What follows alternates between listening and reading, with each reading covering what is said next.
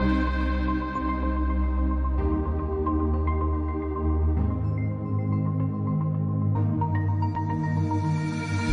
afternoon. My name is Fredrik Eriksson, and I am one of the directors at the European Centre for International Political Economy. It gives me great pleasure to welcome you all to the discussion we're going to have here this afternoon on trust and trade openness for COVID-19 vaccines. I want especially to welcome Simon Evanet. Thank you so much for joining us this afternoon to discuss about this issue. Simon is a professor of international trade and economic development at the University of St. Gallen, and is also, as many of you will know, one of the world's leading thinkers and scholars of international trade. He founded and leads the Global Trade Alert, among other things, and he recently also co-authored a very interesting study together with some colleagues at European University Institute on production, trade and global linkages in vaccines. The paper is called The COVID-19 Vaccine Production Club, Will Value Chains Temper Nationalism? So thank you very much, Simon, for joining us. It's a pleasure to have you here. Thank you, Fredrik. It's great to be back. Simon, the topic for today, I don't think it requires much of an introduction. I think most people will have followed the news and seen the developments over the past couple of months. The situation is that we have several vaccines that have been approved, and everyone, of course, want to vaccinate people across the globe as soon as possible. But given the fact that global production capacity is limited and probably will remain so for another few quarters, it means that we have governments that are looking at different measures they can take or already have taken to make sure that the vaccines are going to go to their countries first and that they can jab their own populations sooner than other countries can. And that have led to increasing fears about vaccine nationalism, and that government measures introduced in the past and now will actually have the consequence of slowing down the expansion of production capacity and also interfering with supply chains, leading to a situation where the actual supply to people will be lower than it could be. So, Simon, if we start on this issue with current restrictions, where are we now, and what type of restrictions on trade have we seen for vaccines and COVID-19 vaccines in the past month or so? Let me summarize the current situation, if I may. We have one export authorization regime, which is in effect, which is from the European Union, and I'm sure we'll unpack that more later. We have no country has a formal export ban that I know of. We do have a number of countries which appear to have informal arrangements which frustrate or delay exportation of vaccines. Some of those are tied to the procurement contracts which governments made, and this argument is, I think, legitimately made with respect to the United States and the United Kingdom. And we also have the case of India, where the Indian government has now on 4 occasions made official statements saying that it will prioritize domestic vaccination over the exportation of vaccines, primarily to other developing countries through the COVAX facility, although exports to industrialized countries are implicated as well. So that's very much the status quo, the situation. We have, of course, other vaccine producers, China and India. China, from my understanding, has modulated its exports over time. It has not been the massive exporter of vaccines that people thought. And it's also thought that Russia has difficulty scaling up the production of its Sputnik vaccine. And so they're limited in supplies too. So when you put this all together, for different reasons, we have quite considerably constrained supplies on global markets for this absolutely essential vaccine. All right. So if we unpack that a bit more, so we have export restriction regimes, and you pointed to India and the European Union being 2 of them. Even if we're not talking about export bans, it's export restrictions, while other countries are using other measures. Do you see any fundamental difference between them? I mean, I suppose all of them have the objective of trying to improve the national or the local supply, but they may differ, for instance, in how they relate to rules on trade. Absolutely. So, I mean, one important point of distinction has to do, of course, with the level of transparency associated with regimes. For example, although the Indian government has made 4 statements where they have linked the exportation of vaccines to domestic needs, They have never announced a regime where they're explaining how they make those calculations and when. Instead, one is left to infer it from the statements made and from the underlying data on vaccine exports, which the Indians, to their credit, do publish.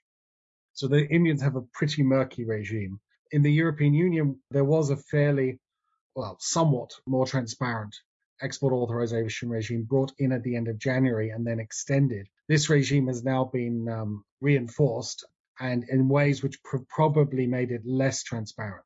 So now the Commission will allow exports not to be authorized if a country which they're being shipped to has a higher vaccination rate or is in a less severe epidemiological situation. These are two of the reasons which are being used by the Commission to deny exports.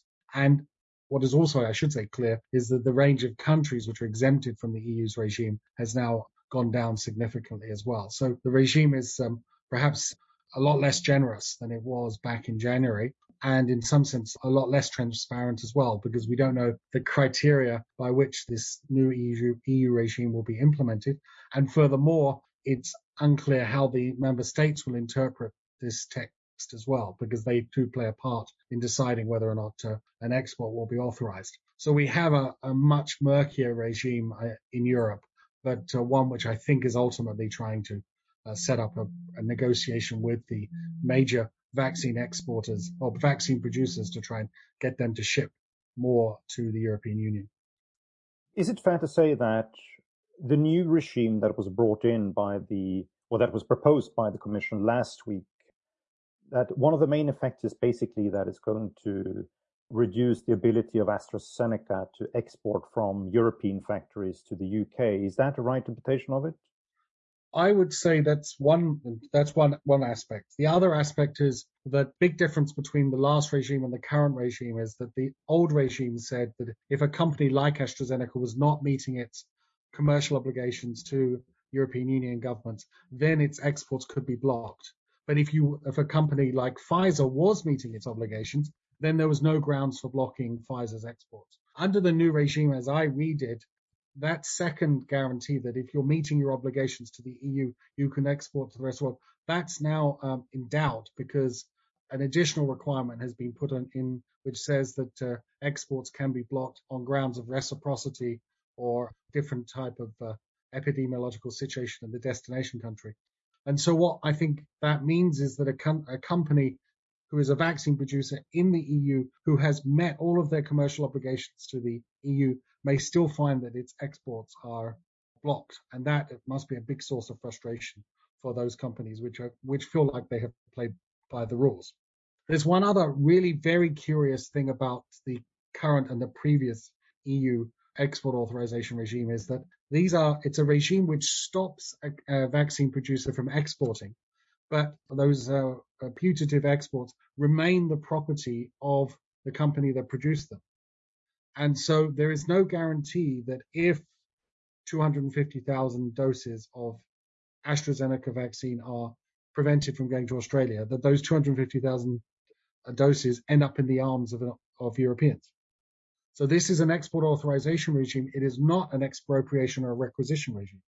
And so we end up with a situation, the worst of all worlds, where you could end up blocking exports to a foreign country and thereby slowing down their vaccination rate drive and recovery from COVID-19 and exit from lockdown, and yet at the same time not accelerate it here within Europe, because authorization regime is not an expropriation or a requisition regime. That, I think, Frederick, tells us that, once this, I think, becomes clearer and clearer, surely there will be pressure on the Commission to, if not expropriate, at least buy these banned exports, right? Because that's the only way in which an export ban actually translates into extra inoculation. I think we have all been making implicitly the assumption that the export ban would translate into more jabs in Europe. But formally, and I have spoken to a number of people about this, there's nothing in this current authorization regime which ensures that a blocked export actually translates into additional inoculation in Europe. A major flaw in the design, to be honest. Yes, indeed. And then sort of you would make the argument that if you actually want to go down this route, you need to go it the full way, right? if you want to take restrictive measures in order to vaccinate your own population ahead of others, it may be the case that Europe may need to go down the route of actually expropriating assets that belong to a company, right? I mean, that's where the logic takes you. And please don't regard, I do not want to be seen as endorsing expropriation or requisitions of private assets. But it does seem to me that if you pursue the apparent logic which has been articulated by various European Union officials or European Commission officials in particular, that at some point it must take you to expropriations and requisitions. Otherwise, you'll just have lots and lots of vaccines piling up in warehouses in Europe and not getting into people's arms. Indeed. What do you make of the claim that United Kingdom's also basically runs an export restriction regime? I mean, that's something we heard, for instance, from Charles Michel and a few other European leaders. Well, again, this is I carefully made the distinction earlier that the UK and probably the US has done this through the manner in which they either procured their vaccines, either through the procurement contracts or through the subsidies which were offered to develop the vaccines. And in the case of the UK, I think there's evidence from government, well, there's statements by government ministers to the effect that they did both. Okay? Now, this is tantamount to limiting the supply which is going to international markets, and in that sense is regrettable. But it is of a different nature than what the export authorization regime of the Commission is doing. I must say, and again, I think one of the big issues that we will, I'm sure, come back to is where both the Americans and the British put a lot of attention was in scaling up production. And it's my understanding that the British government essentially requisitioned 2 factories for AstraZeneca at the beginning of this process to get the ball rolling in terms of production. And so in that sense, and there are other examples of this, it looks like the Americans and the British thought about scaling up along the entire value chain insofar as they could do it, as much as they could. And that might have been a better way of thinking about the problem, trying to match the inevitable surge in demand with an increase in supply. And we need the 2 things to rise together. And so we need a mix of policies which does that. And of course, having built up this capacity, of course, the British government was going to be fairly insistent on ensuring that the vaccines that were produced would have, at least in the first option, be supplied to the British people first. So you can see how this came together. It's still tantamount to a limit on exports. And for those of us who are worried about that type of behavior by governments, there is a source of concern. And in America, we have, as you just were talking about, different type of incentives that were provided by the US government through Operation Warp Speed in order to scale up production very fast. And of course, to help companies with resources to fund development and of course trials. But they also talk about the Defense Procurement Act in America, and that this act may have limited the ability of America to export if it could. So what do you say about the United States? Are they also having both sort of informal and perhaps even formal restrictions on how they, or their ability to trade with the rest of the world? Right. Again, it falls, I think, into the realm of policy instruments other than an explicit export ban, which are tantamount to limiting exports. I should add, by the way, that my understanding of how the Defense Production Act works is that once a particular producer, perhaps of vaccines, is designated as a beneficiary of this particular legislation, then its suppliers have to give it priority. So that would mean then that an American supplier would have to give a vaccine producer a priority over another American customer too. So the impact is also within the United States as well as cross-border. But, if you're the Serum Institute of India, so what? You're sitting there thinking, I can't get my hands on the supplies I need. And that evidently is what has triggered the comments from the CEO of that organization. And so, yes, you can construct export curbs and export limits in a large number of different ways. And it seems to have happened here. I think these are all fair points to make. But ultimately, what we need to do is to scale up production. So one has to talk a bit about how to get that done in a way which makes sense and doesn't do enormous violence to the trading system. Indeed. Let's come to that in a minute, Simon. I want us to talk a little bit first about what we know about trade in not just the finished vaccines, but also in the input components that are necessary in order to produce the vaccine. So we've now talked about Europe, UK, India, and the United States, 4 countries that obviously are producing vaccines. Are there other countries as well that participate in the production and trade of these things that are important? I mean, China, of course, but if you can sort of paint us a picture what the trade situation looked like in vaccines. Right, happy to do so. So it's best, I think, here to think about not just the vaccines, the final vaccines themselves, but also the ingredients into those vaccines.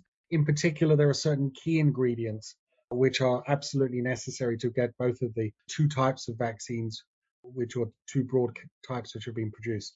And you made reference earlier to this working paper that Bernhard Hoekman, Michele Reuter, and Nadia Rocker and I wrote recently. And we were very surprised when we looked into the trade data for the final vaccines as well as for vaccine ingredients, that there's essentially 13 countries which are responsible for the lion's share of the shipments of those ingredients and the final products. And they include the countries that you've mentioned.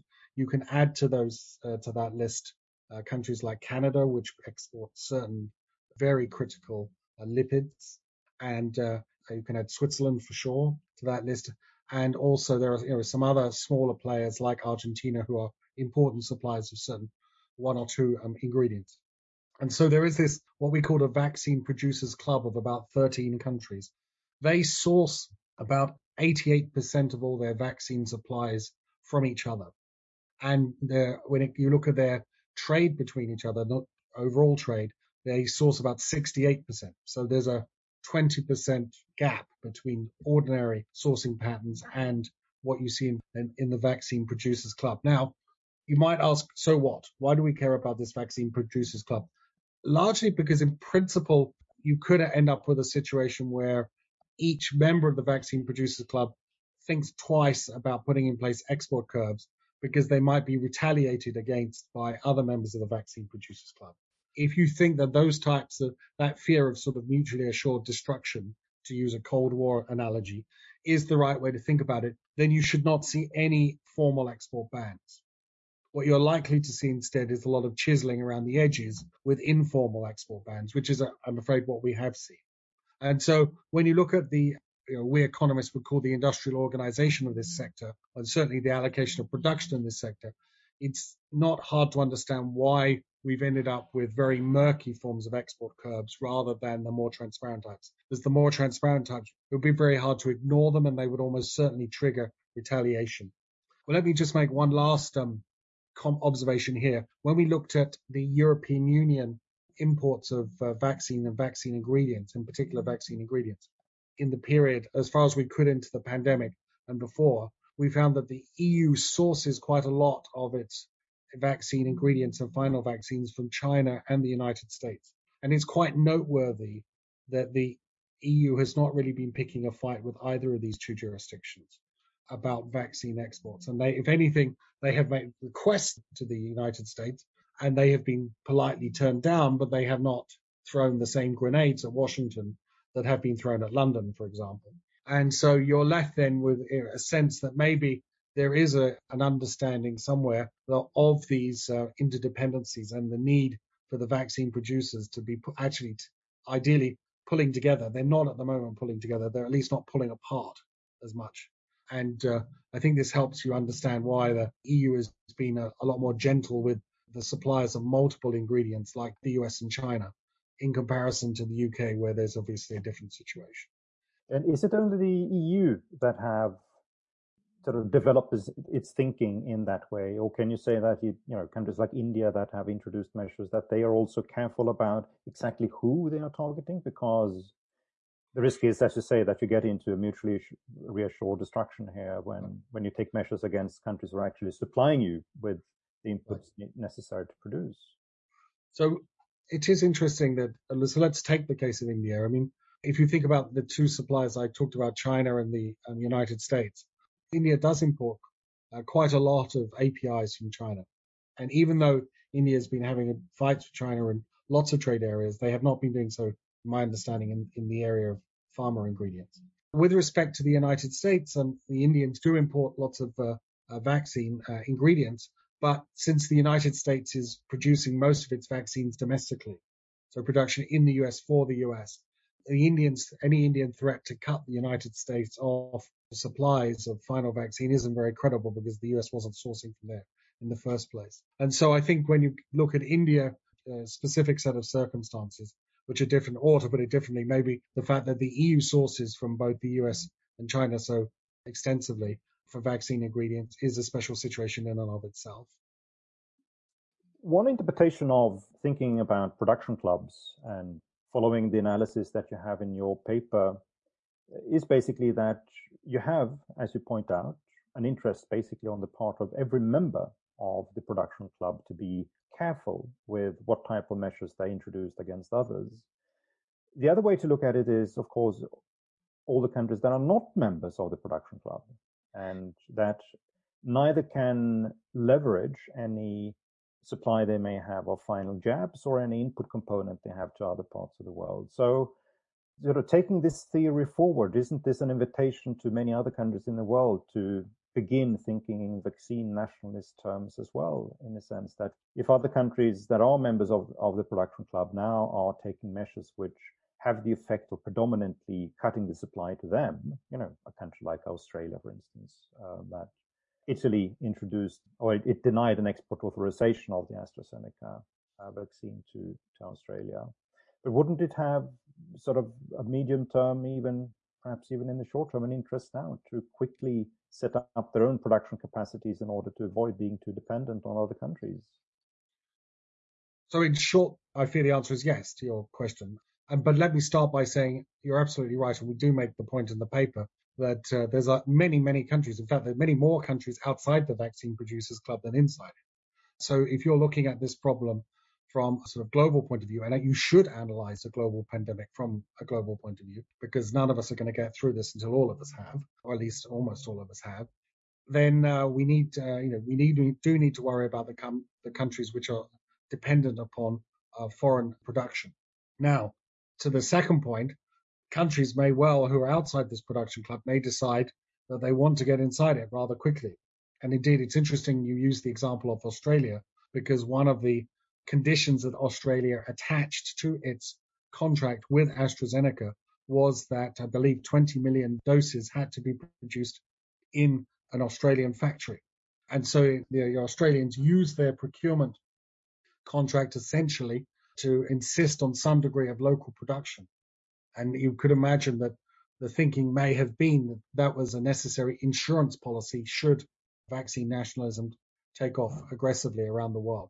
Now, when you're thinking further, medium term, longer term, you do have to worry if many countries are now going to draw lessons from this episode and think that they need to have their own vaccine production facilities.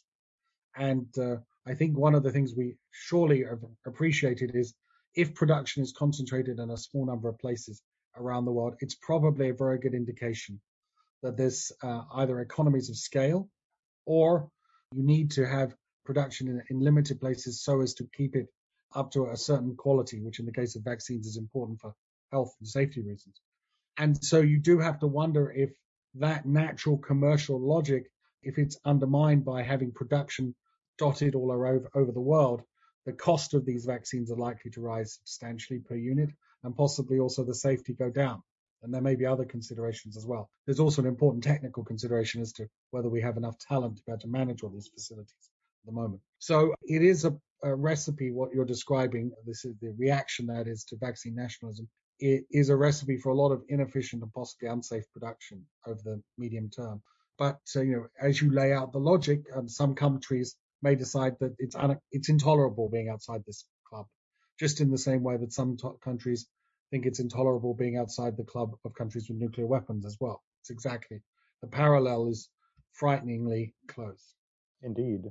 A question that I received from a person who listened to this is there any example of a country that is an input supplier? They don't produce the final dose of vaccine itself. It just sort of supply inputs to other countries that have leveraged that supply in order to avoid getting exposed to export restrictions. So a country that I played hardball with a supply country I don't know of one yet. I can understand why the question's been asked, but I know of no country no supplier which has played such a hardball game. And by the way, if a supplier had done that, they may not want to advertise the fact. Yes, no, indeed. The one example that have at least been written about in media is that the UK, I think, supplies some inputs to Pfizer production in Europe, right? And there has been talk about whether any export restriction from the Right. EU should be reciprocated with an export ban on the inputs. Right. So I think your first question was about whether a country had already done this. Yeah.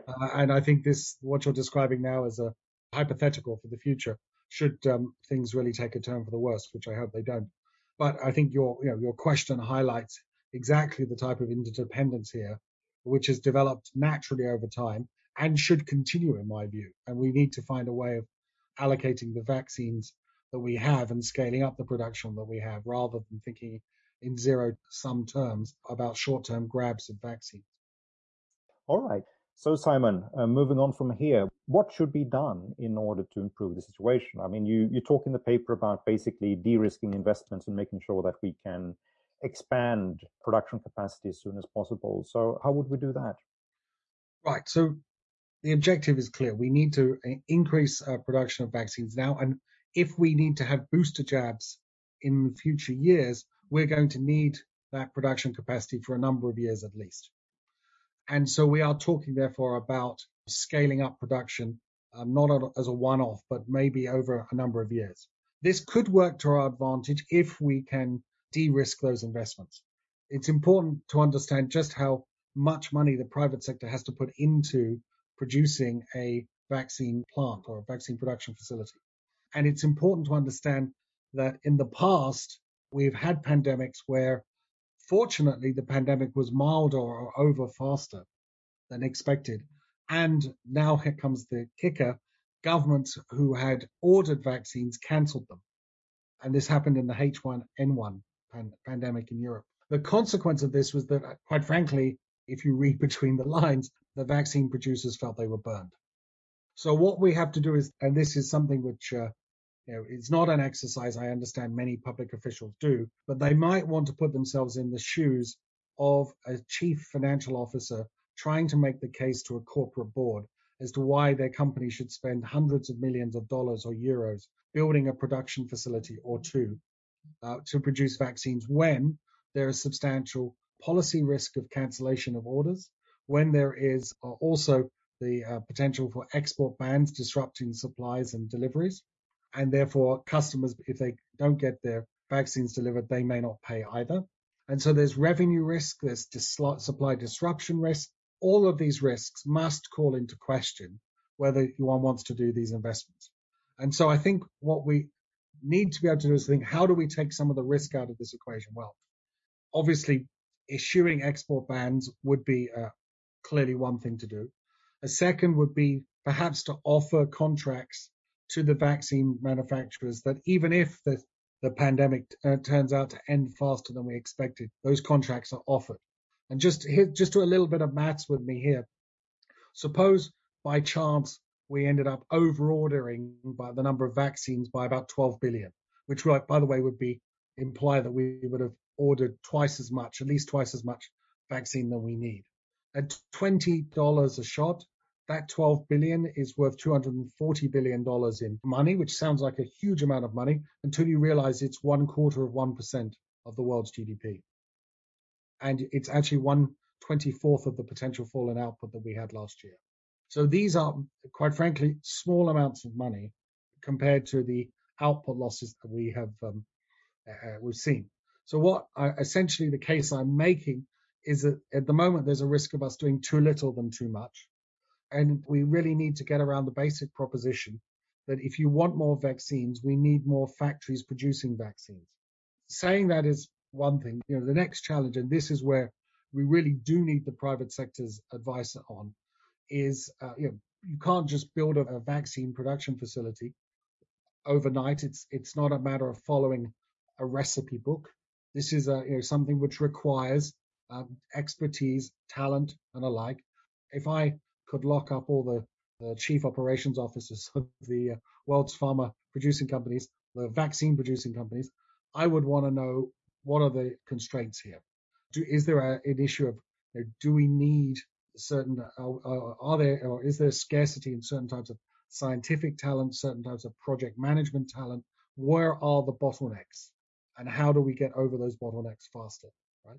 These are the areas where I think there's a much bigger problem than the area which is often emphasized in the trade debate, which is on intellectual property and compulsory licensing. That I don't think is the major constraint. In fact, having read now as much as I can about what the non-trade policy people write about scaling up production in the vaccine industry, the non-trade people talk about the need for the expertise necessary to get production to increase, and the need for sharing of tacit knowledge. That is the knowledge that can't be codified. And these are the types of constraints we need to grapple with. Now, this does not fit within the traditional silo of trade economists like myself or trade lawyers, many of contributing positively to the trade policy discourse. I think we need to get outside of our silos and talk to the people who get production done in here and find out where the real bottlenecks are. And then we have to sit down and figure out, okay, how are we going to alleviate them? We may end up with some, that the ability to scale up is not something we can do as fast as we would like, but at least we can have a much better assessment of what the problems actually are, rather than fighting over what little supply we have actually produced. So let's pick up on the IPR issue just for a moment, since we have received a question on it, which was basically, you responded to it in what you were saying, Simon. The question was if compulsory licensing or waiving IPR would help. And I think you are absolutely right in response, in the sense that the problem we have is not that we have a lot of unutilized production capacities in the world that could start to produce in the event that they could access the IP. The general problem is that we don't have production capacities at all. Or we have too little of it, and the issue is basically scaling up there rather than to change the IP situation. Now, I've seen there's been some commentaries around this discussion suggesting that we still need to do anything about IP because we are basically providing pharmaceutical companies with an ability to price the vaccines to such prices that sort of the monopoly profits are just too big, and we need to get away from sort of a situation where they may want to limit the production because that enables them to charge higher prices for the vaccines. Do you think there's anything to that argument? I must say, I understand where that argument comes from. But when you think about the scale of the economic losses that we're facing at the moment, I wonder if the people who make that argument have lost all sense of proportion. Let's take an estimate from Larry Summers last year that the US economy was at that time losing $800 billion a month. If the excess profits of the pharmaceutical companies were 1% of that number, and if that's what it took to get jabs in enough people's arms in the United States to get the US economy back on its feet, the question I would put to anyone is, would you not take that deal? You may be offended at the fact that the pharmaceutical companies are making what you think of as excess profits. But are we losing sight of the big picture here, which is that the scale of the economic losses is so large, but not just in the United States and elsewhere, that the sooner we can get our output levels back to where we were, this will swamp any of the costs, any of the profits that the pharmaceutical companies are making. Now, let me make a second point here. From what we know about the prices being charged by the pharmaceutical companies, what has leaked out, and again, we had the rather helpful leak by the Belgian health minister, as you may recall on Twitter. The numbers there do not look extortionate. There is indeed variation across the world in terms of prices paid. There was an article in the British Medical Journal recently which documented that. There are differences, and we can talk about whether or not developing countries should pay more or less. I would think there's a strong case for them paying no more than what is being paid in industrialized countries. But then we should fix that problem, quite frankly, with aid. Again, let's deal with that problem there. But I fear what's happening is, because of this legacy of the TRIPS agreement and the bad blood with the pharmaceutical sectors, some people are going down this rabbit hole in thinking about excess profits, the need for a TRIPS waiver, and they're losing sight of the big picture here. And the big picture is getting more jabs in people's arms, and that requires more factories and more production. And how do we get to that? And if the pharmaceutical industry and its shareholders end up making some money out of this, it will be a small price to pay compared to the losses that we are already incurring now. Yes, indeed. That's actually a very, very good point. I saw the Marginal Revolution blog had a few months ago. They made sort of what they call the economics equation of the vaccine, which is that it's basic, and it's that the cost for vaccines is measured in billions. The costs of lockdowns and having societies closed because of the pandemic is measured in trillions. So there you go. Now, coming back to what you were saying, so as I understand your argument, what is required now is to provide insurance from public policy that production environment, the demand is going to be there in the future. So that's one sort of stream of work for governments to do. And in order to get there, we need to understand from the private sector what they need, basically, in order to make these investments in factories. What else can government do? You talk in the paper about measures that I would classify basically as trust and transparency measures. What are those? It's certainly the case that distrust is not helping. Let's put it this way. So whatever steps we can take to begin to increase, or rather to decrease distrust, and at least, I mean, we don't have to trust each other not to distrust each other, I think is the right way of thinking about this. That would be good. And understanding if there are suspicions that that producers in Europe were transshipping goods out through other countries, exempted countries under the old regime, to destination countries which shouldn't be receiving it. Then again, this is all about how one monitors shipments and how one monitors exports in your own jurisdiction. So there's a lot in terms of what the countries can do in terms of making sure that deliveries happen in their own to the trading partners who they think should receive them. Again, I don't think countries should necessarily have export controls, but if you are going to go down that route, I think, obviously, I guess another area where trust has to be built is, and again, it speaks to the production side of this, it's pretty evident that some of the production plants in Europe and elsewhere have had a lot of difficulties. And that, to be honest, is not terribly surprising. One of the companies that wanted to be a big vaccine producer hasn't really done this a lot in the past, which is AstraZeneca. The other sort of strain of vaccines are very new. The mRNA vaccines are very new. So when you reflect on that, you can see for different reasons that the supply scale up, even within those companies, was running for challenges from time to time. Yeah. And I'm a trained economist. If I was sitting in the European Commission or in a ministry in London or in Paris, I don't know what it takes to produce a vaccine. And I might be a little suspicious about the excuses I'm hearing from the vaccine producers. But then rather than be suspicious, I think the right reaction is to say, right, how do I understand this? What are the problems here so that we can actually have reasonable expectations about when production can get back on track? And perhaps more importantly, if there are bottlenecks and alike or problems which these companies are facing, how can the government help alleviate them? And as I indicated to you earlier, some of those bottlenecks may come from ingredients and supplies, but I think I wouldn't be surprised if a lot of the bottlenecks come from talent and the need to build up experience, learning by doing, to figure out how to get the vaccine productivity up to the highest possible levels. And these are things, and I think that there was probably a big blind spot in many public policy officials' knowledge about how vaccines get made. And to be fair, if you'd asked me a year ago how a vaccine was made, I would honestly have turned around and said to you, I don't know. But at least I think we've all been on a sharp learning curve here.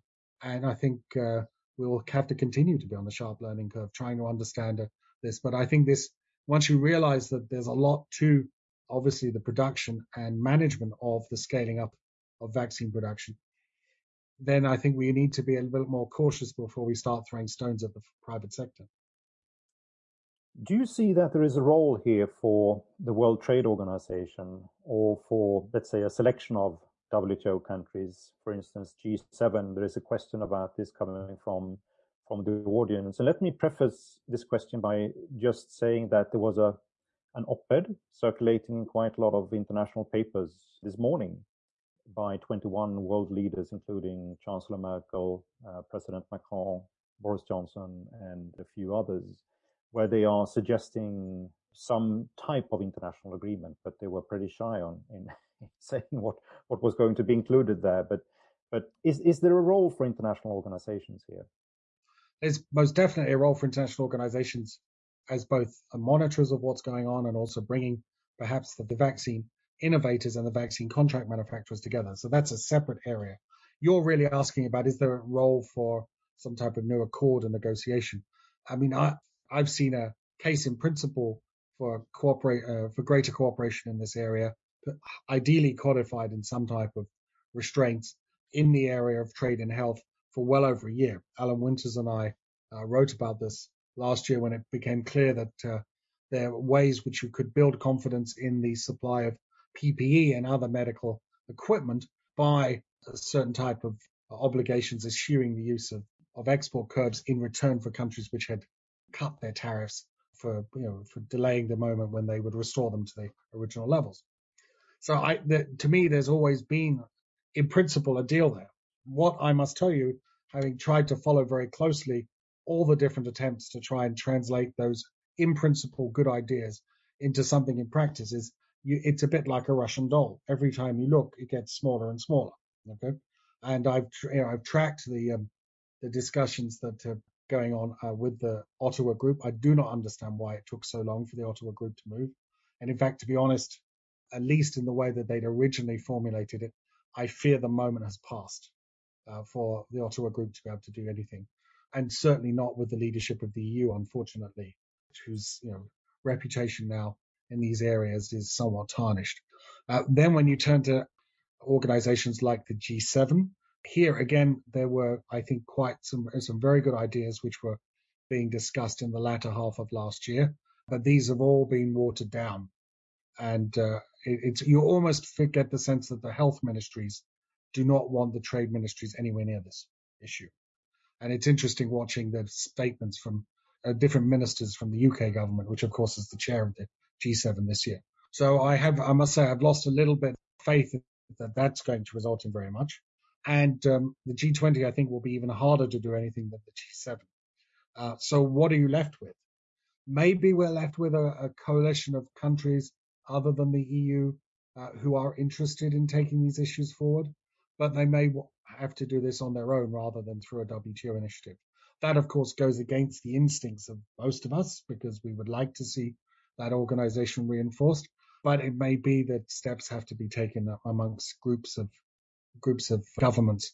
But I fear it will not necessarily involve any of the big players who at the moment do not seem to be too keen on signing up. And how do you look at the sort of scenario forward now, or the scenarios going forward? Are you optimistic that we are at least beginning to grapple with the coordination issues that we need to grapple with in order to expand production supply? Or do you see that there is a much greater risk that more countries will succumb to various forms of government interventions that are going to restrict supply and have spillover consequences on firms' ability to plan for investments in the future? Are there risks that we have other trade frictions that are going to spill over on vaccines? We have a question here from one of the audience asking about EU-China relations, whether there are risks for input supply coming from China to Europe. So how do you see us going forward from here? Optimistic or more pessimistic? Well, I think that if you look at the evidence on the ground, there are certainly grounds for some pessimism, right? So we have the Indian slowdown, if not outright halt of exports, and who knows how long that will last.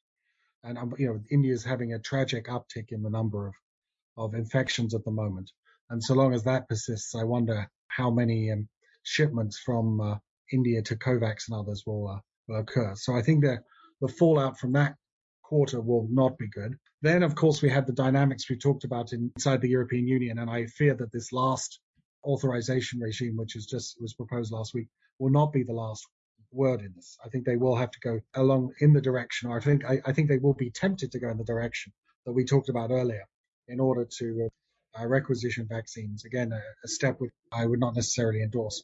So I think there's a potential downside there. There's an upside story if you want to find a potentially good story. By the time we get to May, it's quite possible the United States will have surpluses of vaccines. And so then the interesting question is whether those vaccines will be hoarded or whether they will be distributed. So that's a potential plus there. So that's the silver lining on this. I don't hear any big initiatives from China or from Russia. And so I think then all you're left with, if you want to be optimistic, is there's a big change in heart either at the G7 or the G20. And as I said earlier, I don't see that happening. I haven't seen any evidence of that happening. So I think if you want to cling on to a read of something to look out for, just keep watching what the Americans do with the vast number of excess vaccines that they will have by the end of Q2 this year, assuming there is no slowdown in production there or something awful happens there. And what do you say about other trade frictions? I mean, there would have been, say, if this has happened 25 years ago when the number of frictions in global trade were far fewer than they are today, you would have perhaps just shrugged it off and say that, no, we don't think countries are going to use vaccines or trade in vaccines or trade in input for vaccines in order to escalate other trade conflicts. But that may be one of the scenarios today, right? Right. So this was one of my concerns when the EU first brought out its export authorization regime, which was to say, suppose you're a country which is not in the vaccine producers club. How do you get the attention of the European Union? Well, maybe you decide to cross-retaliate in some other way, either stopping shipments of certain goods the EU desperately needs, or cross-retaliating against perhaps the intellectual property of European Union multinationals which are operating in the foreign country. So there are options out there if this gets ugly. But I sincerely hope that it doesn't get ugly. But this the thing. I suppose the bottom line is things could get a hell of a lot worse if there is a serious deterioration in commercial relations.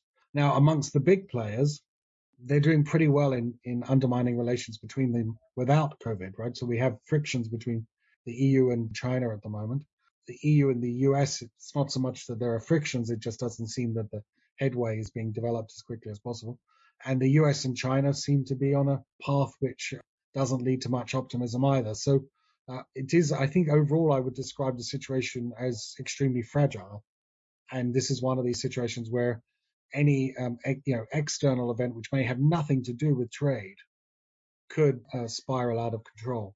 And I suppose the lesson then is the cumulative loss of trust that we've had amongst trade policymakers and more generally amongst foreign policymakers over the last 15 to 20 years. We are now, I think, at serious risk of that lack of trust preventing a otherwise minor, unrelated event to trade spiraling out of control and possibly becoming a threat to the trading system. And that's where we're at. That's the consequence of 15 to 20 years, quite frankly, of non-cooperation. Yeah, indeed. There's two quite large questions. I mean, the first one is, it goes like this. How to solve the hoarding of vaccines by rich countries? Despite studies and calls showing that sharing vaccines more equally would benefit all, this doesn't happen. So how can we fix it? I'm not sure we are going to be able to persuade countries that have any hoards to give them up. And by the way, the first big test case of this will be the United States. But they are no country now really has a big hoard that they're storing onto, which they don't need, right? But the first test case of that will be the US. And I think that will be an interesting situation trying to persuade a US administration that they can relax and share some of these vaccines. And it will tell us a lot about the Biden administration when we get to this point, I think, in May. Right way to think about this is not how do we try and persuade someone to give up their vaccines or stop hoarding vaccines when that happens, but maybe we should be thinking in the intervening months about how we can do more to scale up production, which is again takes us back to the discussion we have, right? So the way to relax a zero-sum problem is to have more stuff to distribute in the first place. And in order to have more vaccines, we need more vaccine factories. And that's what we should work on. Yep. A final question here, which is from someone who actually works in an executive position in the pharmaceutical industry. And what he says is basically this, that, if you look at the orders that have now come from government for 2022 and 2023, they basically take up all the production capacities that exist and all the planned production capacity increases for 2022 and 2023. So we're basically talking about what else can be done in addition to all the stuff that has already been planned. And here it says that sort of already now there are sort of huge constraints coming on companies because of different export restriction regimes that gives far too little security that you can actually get access to the inputs that you need to have, not just in general, but you need to have them when you need to have them, because this is a very sensitive production chain, and one blockage, for instance, an export restriction, can have huge consequences on the entire production output coming from a factory. But the other problem, he says, is that very few governments are willing to commit to anything beyond 2023. So no one really knows what's going to happen in 2024 and 2025. And governments that are thinking about it, they would then like to cut costs to such an extent that no one really knows if it's profitable to build a new factory now. So that's his comment. Well, only to say that what you've heard there is an elaborate explanation of exactly the type of private sector incentive problem that's being faced, and for all the criticism of the private sector here, I mean they are responsible to their shareholders, and this is a sector where there is a huge amount of what we call corporate political risk. And now, this is not an argument for widespread deregulation or anything like this, but it is an argument for governments and the private sector to come together and to try and understand what are the ways in which we can de-risk these investments. And if it meant extending potential contracts into 2023, 2024 in order to get these facilities built, then that may well be a price worth paying. Again, much would depend on what the costs are, but just let's not lose sight of the huge output losses we're facing now, on top of the huge societal and health-related costs, which many people are paying now. And if we don't fix this thing soon, we'll have more people with long COVID, and they will be paying the price for years. So I think there's a real health imperative here, not just an economic one. Simon, thank you so much for taking the time to join us this afternoon. It's been a great pleasure talking to you.